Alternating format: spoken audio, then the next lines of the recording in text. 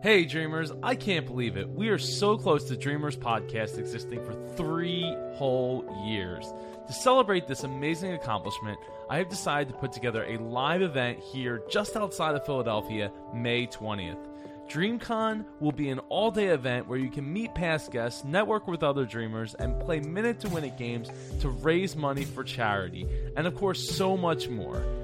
Tickets are on sale now at superjoepardo.com/dreamcon. I can't wait to see you all there.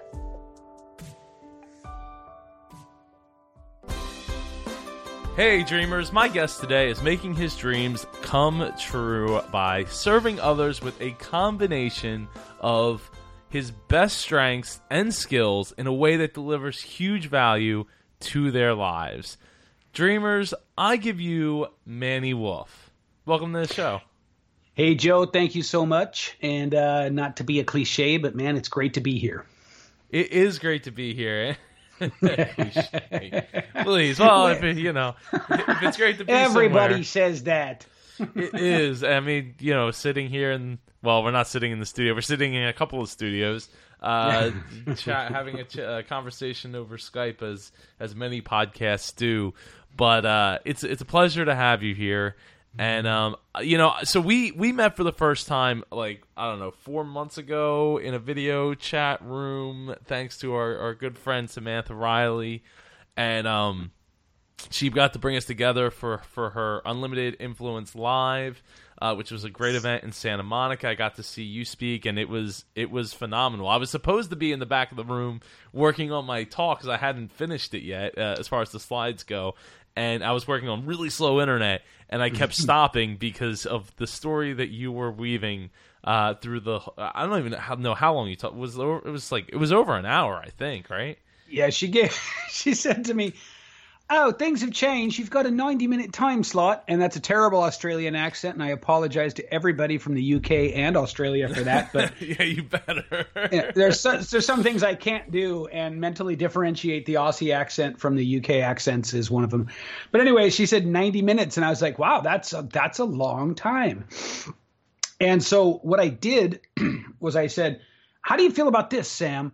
I'm just going to go ahead and take 45 minutes of that and just tell them a story, because that's what I'm there for, right? I'm there as the guy who teaches you how to use story to sort of identify your brand and all that. We all know about the sort of hot storytelling right now.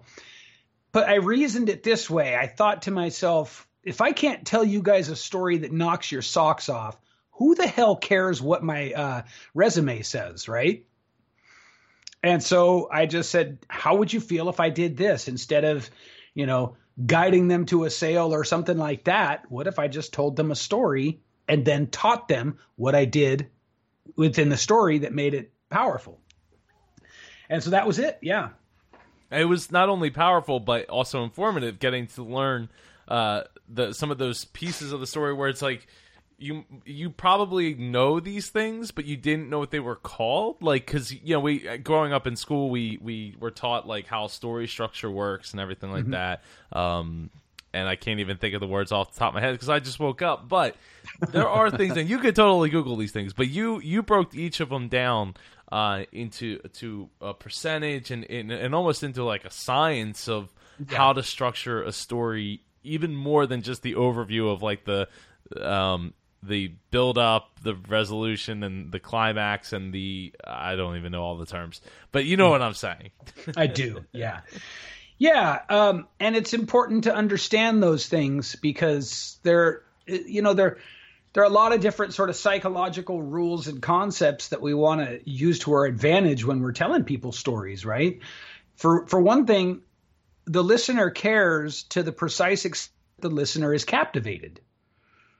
I mean, it seems so obvious, and yet so many people miss it when they don't know how to craft details that draw you in, or they spend too much time. You were talking about the percentages. They spend too much time in the introduction, or even the resolution, right? All the time needs to be spent in the arc, the drama, the buildup, the struggle. And so that's one of the things I broke down was 5% in the front at the introduction, 85% in the drama and maybe 10% in the resolution. And that makes a good balance because we want to be taken right at the beginning of the biggest challenge of the story character's, the protagonist's life. Like that's where we want to start. And that's, this isn't something that I divined from reading the tea leaves or anything. This is what every enduring story throughout the written tradition and movies and everything have in common. There's very little intro before the character is launched into the big adventure. Yeah, I would. Well, it's because it's what grabs you, right? If you had to give too much intro, it would start to lull you. Unless the intro was like really interesting, but at that point, it wouldn't be an intro; it would be a prologue. Yeah, which would have its own arc and its own, exactly. I remember seeing Indiana Jones, right, when it came out in the theaters, and it got just such a seminal story. And I remember how they did the intro, and the intro was very short before suddenly this mild-mannered professor is doing all this crazy stuff. But even in the intro, you'll remember the classroom, the front row was all girls, right? And they're all looking at him all dreamy. And one of them has "love you" written on her eyelids. Like it just grabbed you right away, instantly. Okay, here's this guy, but there's obviously a lot going on with this guy because he's like a lecturing professor, most boring thing you could imagine. And yet, he's got groupies. Oh, that's interesting. And then you find out why, because he's like the most fearless guy in the world.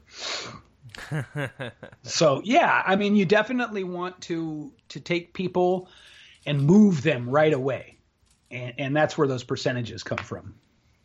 So why don't you get into the background of what even before like you getting to write a book? Because I mean you're an author and you're a speaker, but why don't you get into some of the background of how you got to this point? Yeah. So through a fantastical and not to be believed childhood, I looked back one day and I realized, wow, my life really fits the hero's journey archetype well. And then I had my fiance say to me one day, not related to that realization, she said, you got to write a story. You got to write a book.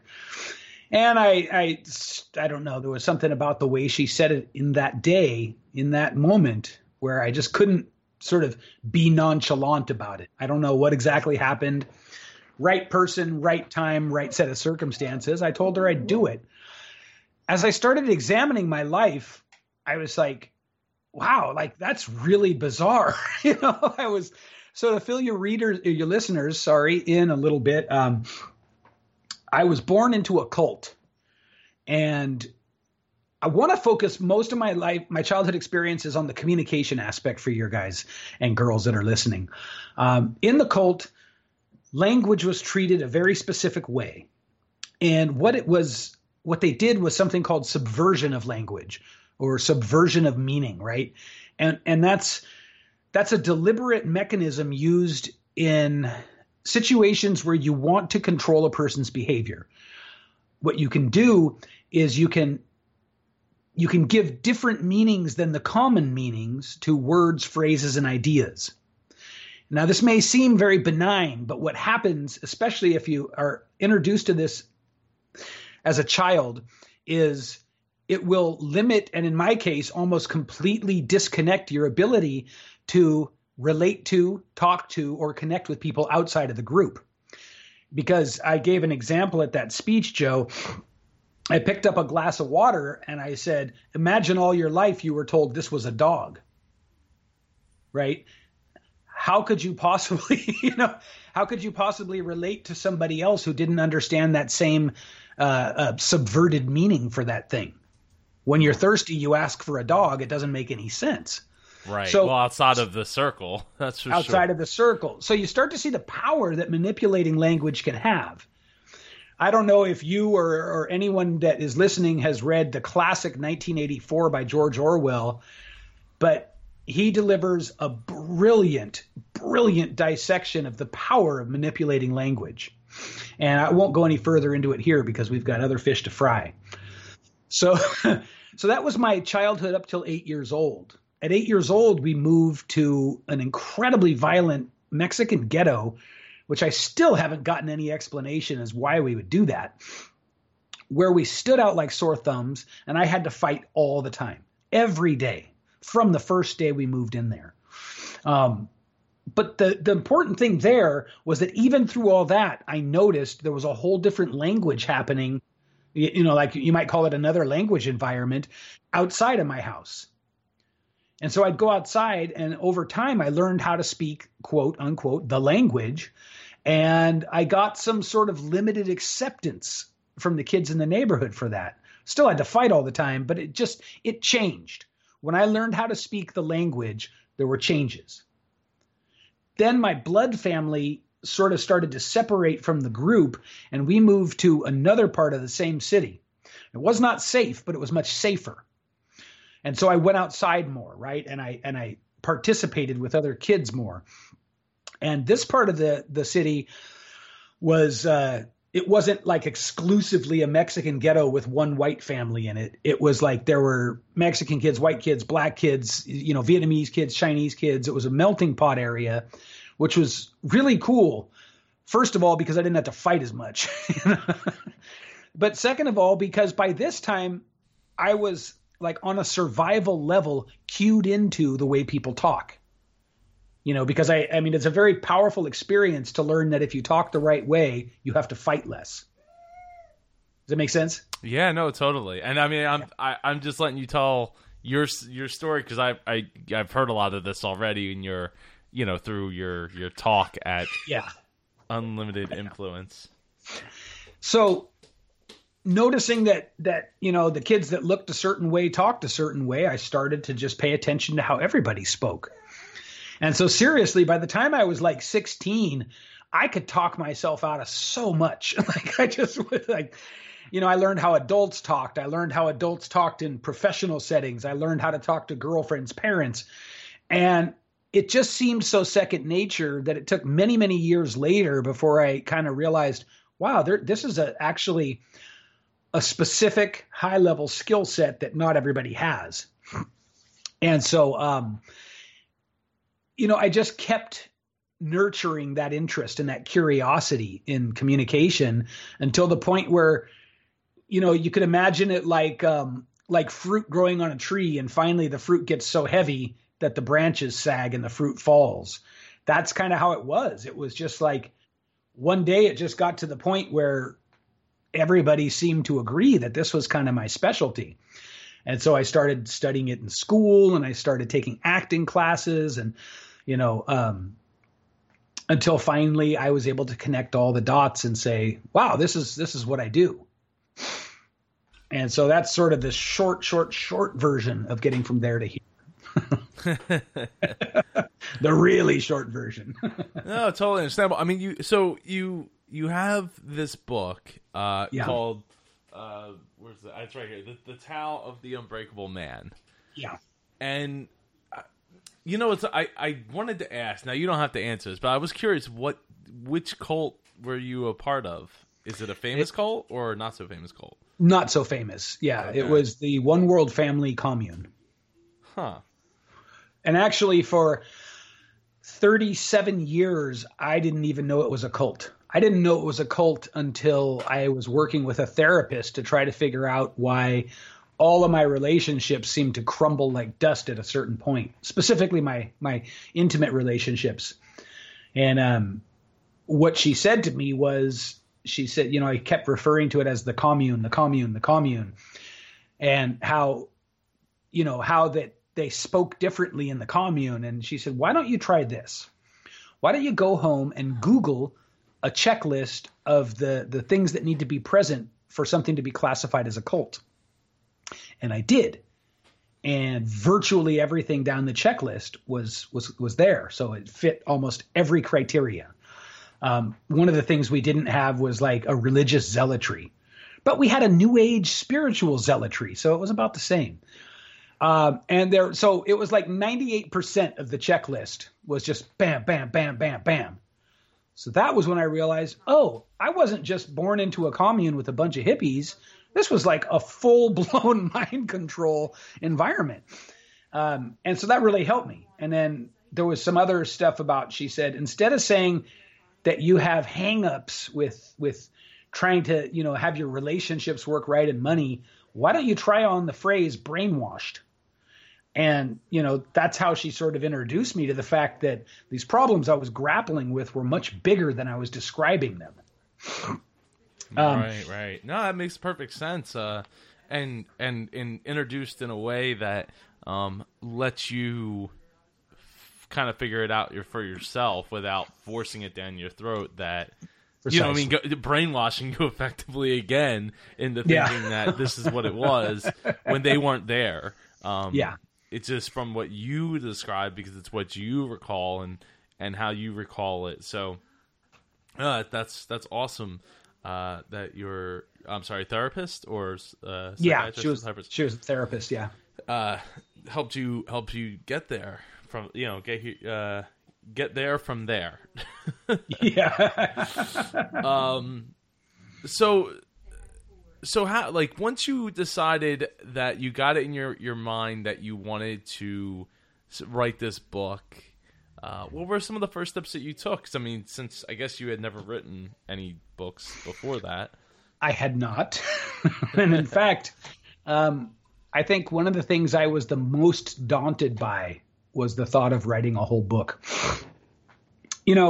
I've always sort of taken naturally as an extension of being fascinated by language. I've read widely and deeply, and always been just fascinated by like the ability of some of the great writers. There's just something magical about when someone articulates a thing so well that you know exactly what they mean, and I just honestly never thought I could do that. I never thought I could do that. And then my fiance said to me, you have to write a book. And she sort of cornered me in a way. And I didn't have an out. So I said, I'd do it. I went home and started writing that evening.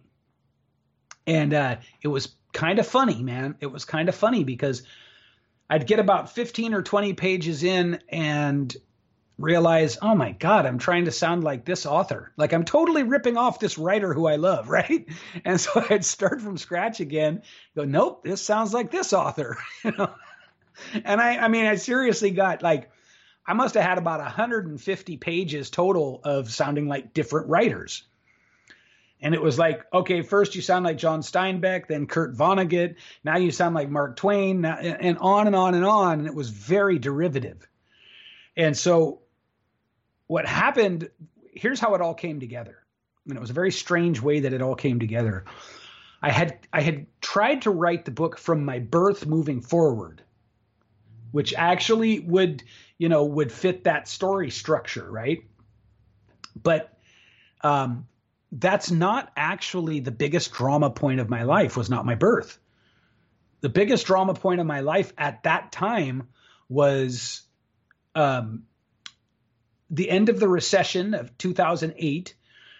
And I had a day where I lost everything in one day. And by everything, I mean my house, my car, my electricity, and my driver's license within a 5-hour period. So I lost everything, not my health, not my son, mercifully, but pretty much everything. And the shortest story there is that my sister says, I'm going to have a family meeting and we're going to figure out how we can help you. And for the listeners who don't know, my family doesn't have family meetings. So it was a really bad feeling for me. I was like, oh, okay.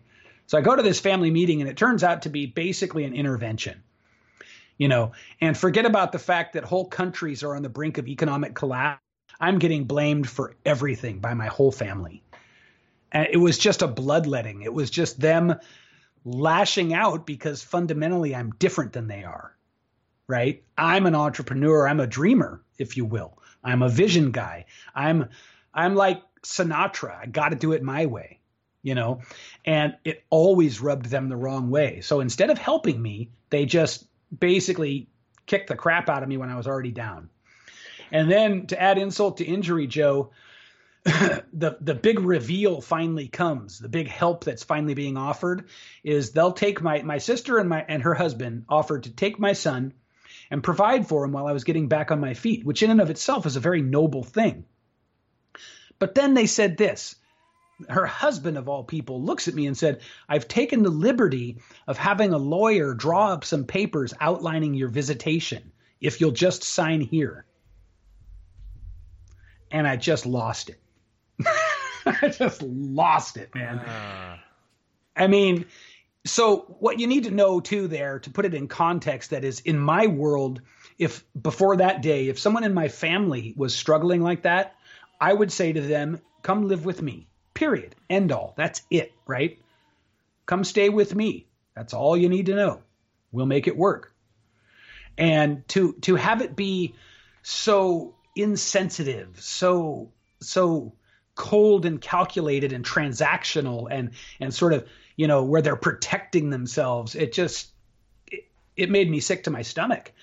And that was when I realized that I had to separate myself from my family, and B, in the context of writing my book, I realized that's where I need to start. Right? That's the story that starts the story. So here's what happened. When I started from there, the weirdest thing happened. Suddenly, as I'm writing out the first chapter, which is all about that meeting, I could see the whole book lay out in front of me. I had the whole format of it.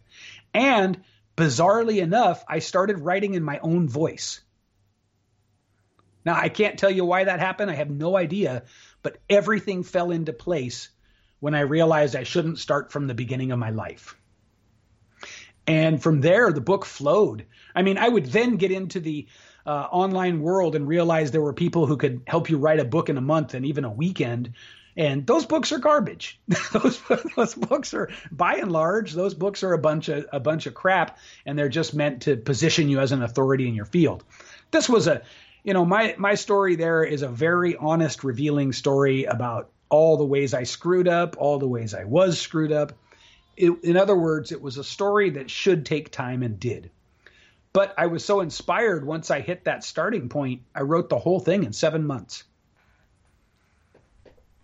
Oh, I love that. When you get it to that point where you're just like, I'm gonna do it, and I do it, and then 7 months is, for a book the size of yours, that is very, very quick. For anyone who doesn't know, so yeah. that's awesome that you just told, a lot of times that's what it comes down to. It's like, I'm gonna do this. Yeah, totally. And that's what it comes down to is I'm going to do this. I'm going to do it right now, and I'm going to do it my way, to borrow a pun. Yeah. And that's so awesome. It was really an amazing experience, and it was, for me, we all have, if we are dreamers and entrepreneurs and big vision people, and other types of sort of misfits, I say lovingly. It's like we all go through that period, that initial period where nobody gets us, right? Where we don't fit in because we have this other way of seeing things. And what I've found that's fascinating to me is each of us will sort of have a moment or an experience, or like in my case, the book, an experience and a project at the same time that becomes the key, that introduces us to this whole other world that you and I have been fortunate enough to find, where we can access, and thanks to the internet now, we can access globally the rest of this community of people who don't do things the normal way. And that's what the book was for me. It was my sort of like my key to the kingdom, and man, I'm so glad that I wrote it, not only to get it all out on paper, but because it's led me to this whole other world. And that's the world I'm in now, and that's the world where I met you and Sam, and and I'm never going back. like never. I do not blame you. I do not blame you at all. So what would you say? Oh no. Oh yeah. Oh, sorry. So what did your family say when you let them know? I assume you probably didn't. Did you tell many people like while you were doing this book, or did you wait until it was done to like spring it on them? Interesting question, and here's why. I didn't push the fact that I was writing it on anyone. I told people as it made sense and as it was organic and natural. And I really wasn't speaking to my family at that point. And so, you know, I am at the point now where I have long since found forgiveness, but I still don't interact with them. But during the writing of the book, actually prior to the writing of the book, a really ironic thing was happening. Let me say that a different way. A thing that would prove to be ironic was happening. My mom set out to write her memoirs 2 years before I wrote that book, right? And she would do this thing all the time where it's like she would passive aggressively ask for acceptance and forgiveness for whatever it was that she was about to write that nobody even knew, by saying things like this to me and to the other siblings, to her other kids. She'd go, well, I'm writing my memoir and, you might not like it, so I hope that's okay. That's so passive aggressive, right? And so in the beginning, I'd say to her, hey, do what you got to do, right? Just go for it. If it's inside of you, do it. But after she did this like a dozen times or so, I kind of started turning and saying, like, what are you asking me to forgive you for here? What are you going to say that's so bad that you've had to say the same thing to me like, a dozen times or more? And I started saying, like, I can't just summarily tell you I'm going to be forgiving you for whatever you write when it's obviously incendiary in your mind, but do it anyway. And I always stuck with that. If you feel you got to do it, right? Well, then 2 years later, I'd start writing mine. She never finished hers. And one day, close to the Christmas holiday, she said, are you going to come around for Christmas? And I said, I've been writing this story of my life, and a lot of raw feelings are coming up. And so I don't really feel like I want to spend a lot of time with you guys right now. And she said, oh, okay, I totally understand. And so fast forward to a long time of really not talking to each other, and she runs into me out in public, and I tell her I finished that book, and she says, I want to read it. And I said, are you sure? And I said, I go into a lot of detail about, that meeting that you guys had with me and the way that I feel that a lot of really delicate things were handled. So it's raw, I don't think you'll like it. She said, nope, I want to read it. I said, okay. So she comes over and she gets an early manuscript and she reads it, and lo and behold, she gets her feelings hurt. And I'm just kind of like, well, you could look at that whole experience as you went to a restaurant, you picked something off the menu, the waiter said you shouldn't order that, and then you ordered it anyway, and then complained to the waiter you didn't like it. It's kind of on you at that point.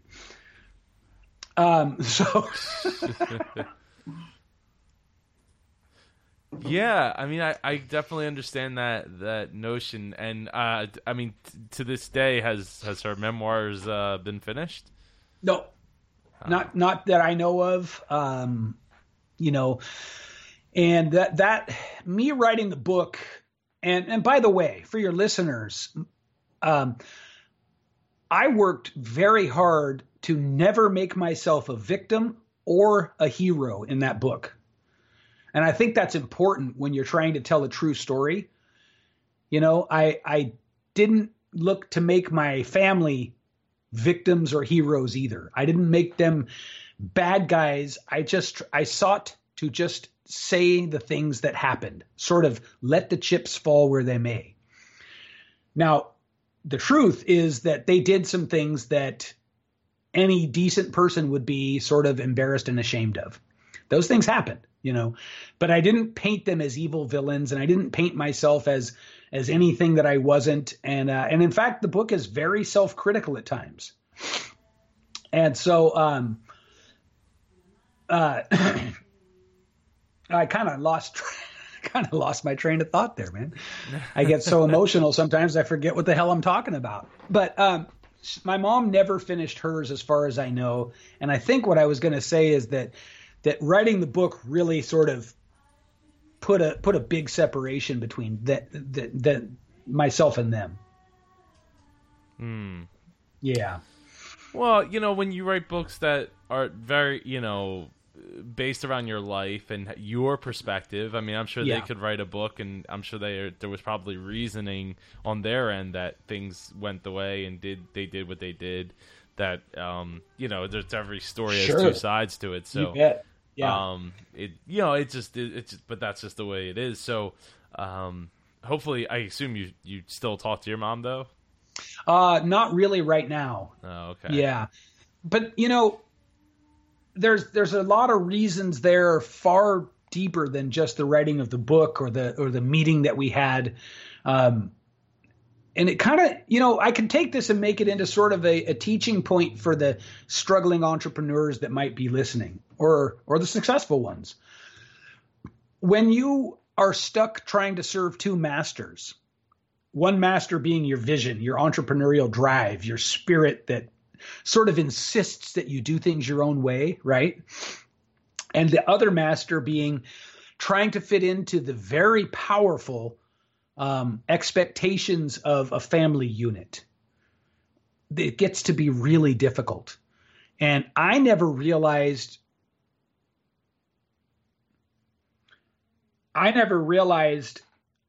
how much power the need to sort of feel like I was part of my family unit had over me until I said to myself, I'm done. And so one of the things that happened in my own family life, and this may not be the same for everyone, but I suspect a lot of people will be able to relate to this, is a lot of sort of damage gets done that doesn't ever get repaired. And, we know each other for so long because we're family that things that should get resolved tend to get swept under the rug. You know what I mean? Yeah. Yes, I do. Yeah. And so, but here's the thing. It's very important not to leave things unresolved, because from the perspective of what my specialty is now, which is communication, I can tell you that the reasons that parents and children or siblings can get set off with each other so easily is because of the backlog of unresolved issues, even if they're small, right? That's why in an interaction that nobody looking on from outside can even see what happened, a parent and a child can get upset with each other. And so every time we do resolve something that needs to be resolved, what happens there is it's partially wiping the slate clean. And then the communication can flow and understanding can occur without this sort of backlog of expectations and frustrations. However, when we don't resolve what should be resolved, that's all that shows up when we talk to each other. And so it becomes so easy to throw a spark on dry grass, whereas if there was resolution, that wouldn't be the case. So in my own family, there was so much of that backlog. There was so much because they all adopted this similar sort of sweep it under the rug, just don't talk about it mentality. And I was like, no, let's talk about it. Let's talk about everything. I've always been like that, to the point where I drive people crazy sometimes. And so part of the reason that there's still not talking between my family and I is because at this point, it would just be too unhealthy for me to go back and try to mend fences, build bridges, whatever construction analogy you want to use, because there's too much of that unresolved stuff. Yeah, I I know a lot about what you're saying. I think you're putting it very well for anybody who doesn't have that experience of having unresolved things for one reason or another, whoever's fault it is. But feeling unresolved is, I think that's a great way of putting why things spark off the way they do. Yeah. Very quickly between two people, and especially in a family. Yeah. When it comes to that. So, yeah, because it's never usually about whatever the thing is that we're talking about. It's No. more than likely something else from like a long history of something else is. Yeah. That we don't see up front or feel. It's almost always the case, Joe. I mean, you're spot on. So I could use the speech that I did at Unlimited Influence Live as an example of what happens when you connect and when there's no backlog of stuff to resolve, right? I went back and I watched my own presentation to analyze it and see where I might make changes and things like that. And what I noticed that was really cool was watching it on a video. There were a lot of places where I didn't finish thoughts completely, and I didn't really lay out all the details that would make a listener just tuning in know what I was talking about. But the thing is we had so much connection already that the people in the crowd could easily fill in the gaps, right? That's the kind of connection you have when things are flowing the way they're supposed to with communication, right? We instantly, as humans, we start creating communication shorthand with each other. And this happens with tone and body language almost exclusively, and with words just a little bit. But if you've got backlog of unresolved stuff, it clogs up those channels, right? It makes it harder to get that communication shorthand. But here's the thing. All the magic of connecting lies in that ability to create that shorthand, that ability to quickly relate, quickly connect, and just sort of drop defenses and listen to each other. That's when communication becomes, working with another person's soul, right? It becomes working on sacred ground where we can really connect to each other in a deep, deep way that allows us to potentially be changed by our interactions. So it's not a small thing to leave things unresolved with people you love. It's akin to sort of planting cancer cells, really. It's really a big deal. So Manny, what's been the biggest roadblock for you? I guess specifically related to the book. Well, what do you mean roadblock?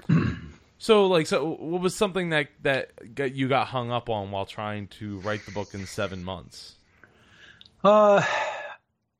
Putting expectations on myself, to the extent that I could stay free of expectations and sort of circumvent the voices in my head that said things like, oh, you have to write this so it'll appeal to everyone. And I had heard book writing coaches and publishers say books should be written at a 6th grade reading level. I really struggled with those ideas, right? And so if I let those ideas take hold, what would happen was the flow and the sort of the juiciness of the experience of writing would get constricted. And so then I'd take a step back, try to figure out what I was doing. And at some point I just said, you know what? I'm going to write this book as though I'm the ideal reader. A guy with a big vocabulary who loves to be intellectual, likes to think deeply. I'm just going to write it for me. And so that would free up the creativity channels. I got really lucky, Joe. I got really, really just amazingly lucky in that my fiance, she pretty much insisted that writing the book was my top priority the whole time I was writing it. If I would try to get distracted by other tasks, she'd be like, And it's amazing to have someone like that in your life. It's just incredible. She had absolute belief, do it, and that it would change my life. And she was right on both counts. No, I don't think we got into it. When did the book originally release? The book has only been out for 9 months. Okay. Yeah, so I think 9 months. It came out last year. I don't even remember the exact launch date. But so it hasn't been out very long. It shot to international bestseller in its categories in 72 hours. Through Amazon? Yeah. Oh, awesome. Yeah, that was crazy, man. I didn't expect that at all. And I think that largely had to do with, there are a lot of people that follow me on Facebook and things like that do it silently, that I don't know are constantly paying attention to everything I put out there. And when the book came out, all those people were just like, zoom. They just all rushed over and grabbed their copy. And I remember I had a coach working with me for the launch, and she sent me a snapshot in it was 29 hours after release that it went to number 1 in the US. It's just wow. Is this photoshopped? Are you kidding me? And then my fiance found the UK Amazon chart, and she's like, "Look at this!" It's like, holy cow, wow. But yeah, so awesome. there weren't a lot of challenges with it, which is really not the way I'm used to living my life, But up until the last few years, everything has sort of really changed now that I am, and I hate to use this kind of terminology, but now that I'm doing what I'm supposed to be doing, my life has been so much smoother and easier. Oh, I bet. When we figure out what it is that we're supposed to be doing and we start doing it, there might not always be money raining out of the sky at first. Right. But at least we're happy doing it. And that's something I always, like to tell people. It's like, yeah, I did what I loved for 2 years before I started really making any money at it. And yeah. But the thing is, I was happy every single one of those days, and every single day that I'm happy is one less day on this earth that I'm not happy. I'm happy, right? Yeah. So it's I don't have to go back and relive those days. I'm not extending my life by an extra I might be by years or whatever, but it's you know what I mean? It's just less time I have to spend unhappy. I know exactly what you mean. And the thing that I would add to that I don't think maybe people understand until they get fortunate enough to experience it is, we talk in the transformation space, in the entrepreneurial space, this theme of changing your life is ever present, isn't it? Yes, it is. It's constantly changing. Here's the thing, though. What I want people to take away and realize and learn is that to change your life, all you have to do is change the way you feel each day. That literally is changing your life. And so you don't have to win the lottery and then get to date a Spice Girl or whatever it is to change your life. And just like you said, you went through 2 years of not making very much money, but being totally happy. That's what I did too, Joe. That's exactly what I did. As soon as I wrote the book, and then I launched a podcast, and the podcast went to number 1 too. And it was like, oh my God, yay. And it was like an indie movie, by the way. It got lots of critical acclaim, but nobody listened to it. I never got massive downloads, but it opened up again, another world of people who were dynamic and doing cool things and were interested in what I was doing. And all that stuff was alien to me before discovering this world. And so I did almost exactly. I went through about 2 years where it's like, yeah, okay, I'm making a little money here, I'm making a little money there, but every day is awesome. You know what I mean? It's like every single day I just go, wow, this is so different than the kid who had to fight every day and was born in a cult and raised in a ghetto and all this stuff and drugs and jail and crime and violence. And that was my life until I was 28 years old. And then after 28, my life was the deepest introspection and self-examination you could imagine. It was monk level, it was like silent retreat level deep. And I didn't have any friends. I didn't socialize. I just thought that this was the rest of my life was going to be this silent, contemplative, inward searching kind of experience. And boy, was I wrong, man.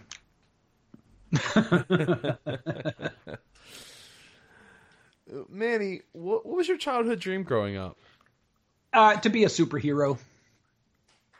It really was. I didn't have anything resembling a realistic dream. But I did go back as a man and do very deliberate work to sort of look back at every period in my life and what I was trying to do.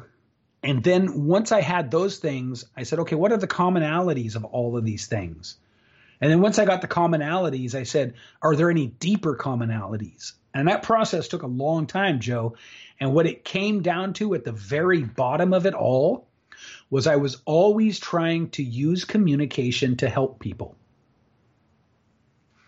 And so as a superhero, I would have helped people, right? I would have used communication to ward off the bad guys. And then I would have used, of course, fighting to ward them off.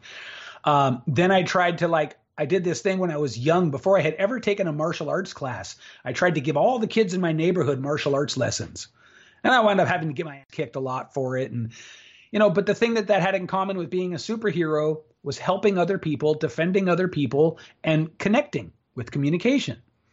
And then when I got older, I would throw parties, and I'd throw big elaborate parties. Guess what? That's just another way of bringing people together to communicate. Then I studied acting and music. Those are just forms of communication. All through my life, I was a great illustrator. That's just another way of communicating. So it's like I did this big reductive process to realize that connecting with other people through communication was at the heart of everything I was ever passionate about. And here we are. And here we are. And you're speaking and communicating on a bigger and bigger platform. No, I mean that's how it generally goes with people that I interview. They're doing some form of what they wanted to do as a kid, or for the reason in which they wanted to do it as a kid. So no, that's awesome. Yeah, it really. I mean, I wake up every day going, "Holy cow, man!" Like I'm doing my life's purpose, And I know you know this firsthand. I know you do. But that's an indescribable and absolutely just validating and amazing feeling. It's really is. It's just phenomenal. I never would have thought that I'd be doing what I'm doing now, but when I go back and look at the path in which I took to get here, it all just makes sense. Yeah. All the pieces fall together. So yeah. What do your dreams for the future look like now? Well, so it's just, putting a magnifying glass on what I'm doing already, really. I have a couple of really sort of non sequitur, fun business ideas I'm going to be pursuing. But for the most part, I'm refining my content, my core teaching content of, body language, voice, and storytelling. And I'm going deeper and deeper and deeper with it so that I can take it to higher and higher levels. And, I'd say my big goal, if my big swinging for the fences dream, is I'd like to personally coach Elon Musk on stage presentation. Well, I mean, that's definitely something that could wind up happening. It could. It totally could. He is my absolute hero as far as people who are still alive go, and he's a terrible presenter. And I don't think I've ever actually watched any of his presentations. Yeah. So I mean, that probably speaks to that. I mean, I'm totally interested in what he's doing and who he is, but I've never actually taken the time to, it's not the same as when, Steve Jobs would take the stage every time. I would go out of my way to make sure I watch Here's an interesting fact about Steve Jobs, too, as it relates to public speaking and communication. He paid tens of thousands of dollars to study vaudeville stage application, stage theory. He studied presentation. He was trained to speak, right? If you watch his early product launches, his product releases, and you watch them sequentially to the later ones, You'll see that he moved to that really strong black and white visual aesthetic. You'll see that his movements changed over time. All of that he paid tens of thousands of dollars to learn. Oh, wow. Well, I'm not surprised. I mean, dude had the money to pay whatever it costs to make that happen. But I think the thing that's so cool about it is that he realized the value of it. You know, that's the thing that I think is so amazing. For him, tens of thousands of dollars is nothing. But the fact that he realized how much more impactful it would be to, for instance, wear the black turtleneck against the black backdrop and pull the small white device out of his pocket, you know, like that was all deliberate. And I just love that. I love that so much. Well, I mean, part of the reason that he wore the black turtleneck was his experiences I'm pretty sure in Japan, where he met with some people they wore the same thing every single day, because he wanted to take away that. Well, I guess a little part branding, but really it just took away the options so that he could spend his brain power doing other important things to not have to think about. Yeah, it. But it could have been any color tank top or turtleneck, couldn't it? Oh, it would have been great if it was a tank top. But I'm saying that, there was stagecraft. There was stagecraft influencing those decisions. It wasn't just, streamlining the superfluous choice and decision making energy. So is there any, before we share how people can connect with you, is there any last thoughts you'd like to share? Man, if somehow somebody listening to this got inspired if they were holding back now and they got inspired to really go for it, I would say you're about to find out how to get a hold of me. Send me a message and let me know, because that would mean the world to me. That would be the most amazing thing I could possibly get in terms of feedback. If people want to work with me and stuff like that, that's awesome too. I love that. But to know that I've really reached someone is such a big part of why I do what I do. So that's what I would say. Be like, oh, you heard this and because of this, you got the courage to take action. That's what I want to know about. I couldn't agree more. And that's always what I strive for, is to be able to bring people to the point where they want to go and do something. Awesome. All right. So how can people connect with you, Manny? Well, so my website is mannywolfe.com, MANNYWOLFE. I assume you'll link that. And then if you want to get a hold of me directly, you can just shoot me an email at manny@mannywolfe.com. I strive to be accessible. I really don't want to be one of those people that you can't reach as my sphere of influence grows. I'm on Facebook as Manny Wolfe, and so it's easy to find me there as well. Send me a friend request rather, but include a message, because I'll have to delete someone to let you in. That's just the way it is now. Also, you could go to my public figure page, which I guess you can have unlimited friends on those. But so that's it. It's pretty simple. I don't use Twitter. I don't use Instagram. But you can find me on Facebook and at Manny@mannywolfe.com. Awesome. Well, I will definitely have those in the show notes at dreamerspodcast.com for everybody to check out. And I definitely recommend reaching out to Manny. I'm so happy to have you here. It's such a great guest, such an amazing story, and so proud of you to make it to this point in your life where not only did you get out of the terrible situation that you were brought into, but to go and actually do something that you want to do and make change in the world instead of just playing it safe on the sidelines. Yeah, thank you very much.